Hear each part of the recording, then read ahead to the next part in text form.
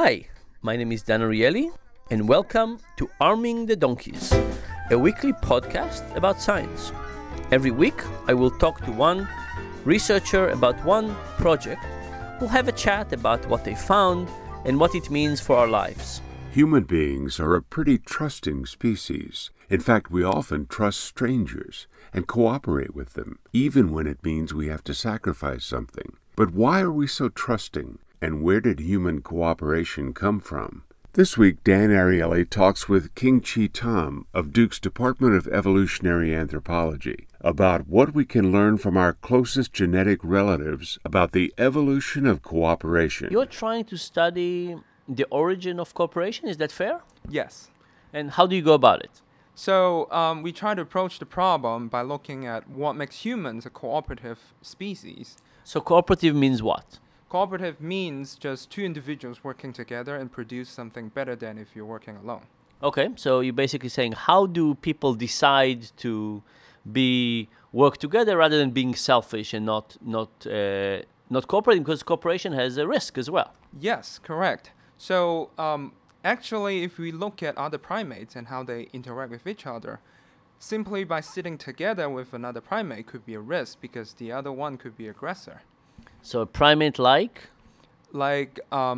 chimpanzees, they will kill each other if they don't know each other. So if I'm a chimpanzee and you're a chimpanzee and I try to work together with you for a better cause, there's some real risk that you'll kill me? Yes, if I don't know you, and then it's very likely that you will end up being killed by a stranger. Oh, that's terrible. Yes, absolutely. So is that what you're studying? You put chimps next to each other and see if they kill each other? Hypothetically, that won't get approved by ethics committee, and then you might probably won't see me again. And the study would end up being we start the study with 20 individuals and we end up with 0. I see. So what do you do instead? So instead, we study bonobos. And bonobos, like chimpanzees, are our closest relatives as well. We share 99% DNA together. But we're very lucky to have two closest related relatives because bonobos are very peaceful with strangers. So they're much nicer to study. Oh, yes, absolutely. Okay, so you put two bonobos next to each other and you see how they cooperate. How do you study this? We put two bonobos. They're from different groups, and they don't know each other before. And we have one bonobo in a situation that they see some very delicious food, but they cannot reach for it. So that's what we call the high-hanging fruit. But then we have another bonobo in another room, but they have an opportunity to release the high-hanging fruit into low-hanging fruit. I see. So bonobo 1 sees a high-hanging fruit, can't reach it, but they can see it. The second bonobo has the opportunity to pull some lever or rope that would release that fruit for the first bonobo. And so that's basically sacrifice. They have to go and do something for the benefit of the other bonobo. And the question is, would they do it? Yes, exactly. And they actually have to pay a pretty high cost because we engage them into very funny games and they have to climb a long way. I see. So you make it difficult for them to do it. It's not just at arm's reach. It's something complex. Yes, it's very complex. And do they do it? I can't hold my anticipation. Yes, they do it. And they do it with a stranger. And that was really shocking to us. So wait. So the first thing is they do it. But now the second question is, how much do they do it for a bonobo that they know? Mm-hmm. Somebody that you can imagine that is part of the same group, that they might meet again, that might owe them a favor, they might have some history with, versus for somebody who's new, that they have no history with and probably not even hope to interact with again in the future. Yes. So what we found was that in this kind of situation, they actually help a bonobo stranger as much as they help someone that they know. So they're just altruistic. Knowing, not knowing, whatever it is, if I can do some effort, if I'm a bonobo and I can help somebody, I'm going to help them. Absolutely. By the way, in what percentage of the trials do they help? About 30%. Okay, so they're not perfectly altruistic, but their altruism does not distinguish between bonobos they know and bonobos they don't know. So what does that mean? Correct. So what does it mean is that compared to humans, they might not share as much food as we do, but we have the same level of tolerance. as a bonobo. Tolerance to what? Tolerance in terms of the willingness to help them and the willingness to take the risks to get near them. So you're saying that people have similar, like if you put people in this situation, you think that the sharing will be more than 30%? I think so. I Yeah. think humans would do that, but the critical difference would be that humans would always prefer to share with someone they know. I see. So we prefer somebody that we know to somebody we don't know. We have kind of a stranger dislike, Yeah. which we see in all kinds of terrible situations around the world. But for some reason, the bonobos don't have it. They actually help the strangers to the same degree. Yes, and actually, in another study, we gave them a direct choice to share with a stranger versus share with someone they know. They actually prefer to share with a stranger when. Now, how can that be good evolutionary for them to share with strangers? Yes, so this we have to look into how bonobos form their social group. So for bonobos, they actually are female dominant. What it means is that females are the boss. In a bonobo group, all the females were former immigrants. So what it means? Oh, they joined as new to the group. Yes, only females move out and join new groups. So what it means is that in a bonobo group, you see all the females are bosses, and at one point in their lifetime, there were newcomers as well.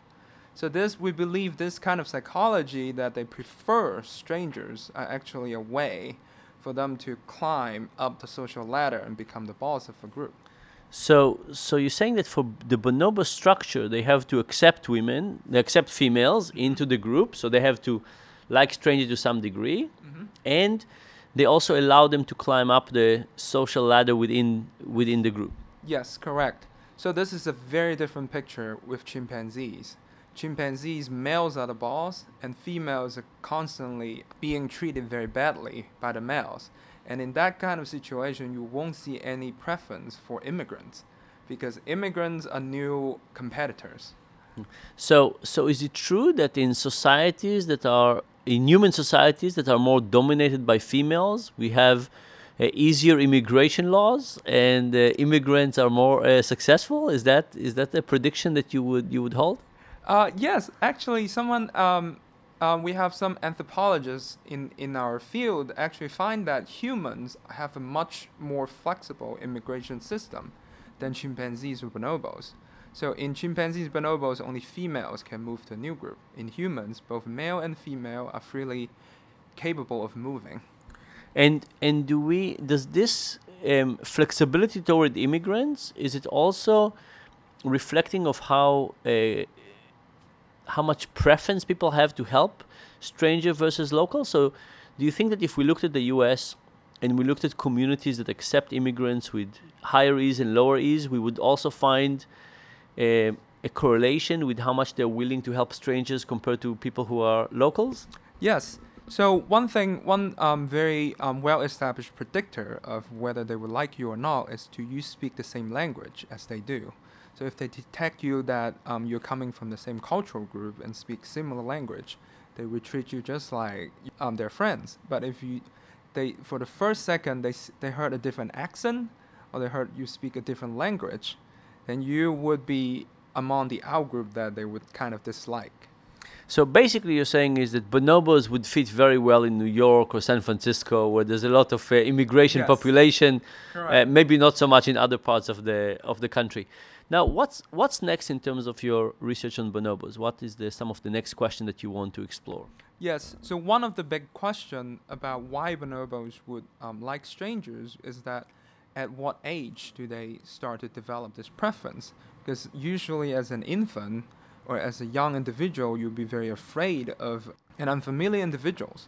So one hypothesis in the field was actually that bonobos has a tolerance we call it a Peter Pan ape. So basically they are arrested in a very young developmental stage, and then their fear basically did not develop, and that kind of juvenile level tolerance and fearless allows them to accept individuals that they don't know, even when they become adults. So you want to look whether humans at younger age have also preference for strangers? Is that one of the next steps? Yes. So the next step would be that we look at humans at a younger age and bonobos at a younger age, and also we would come up with some tasks to test chimpanzees at a younger age. Are they afraid of strangers or not?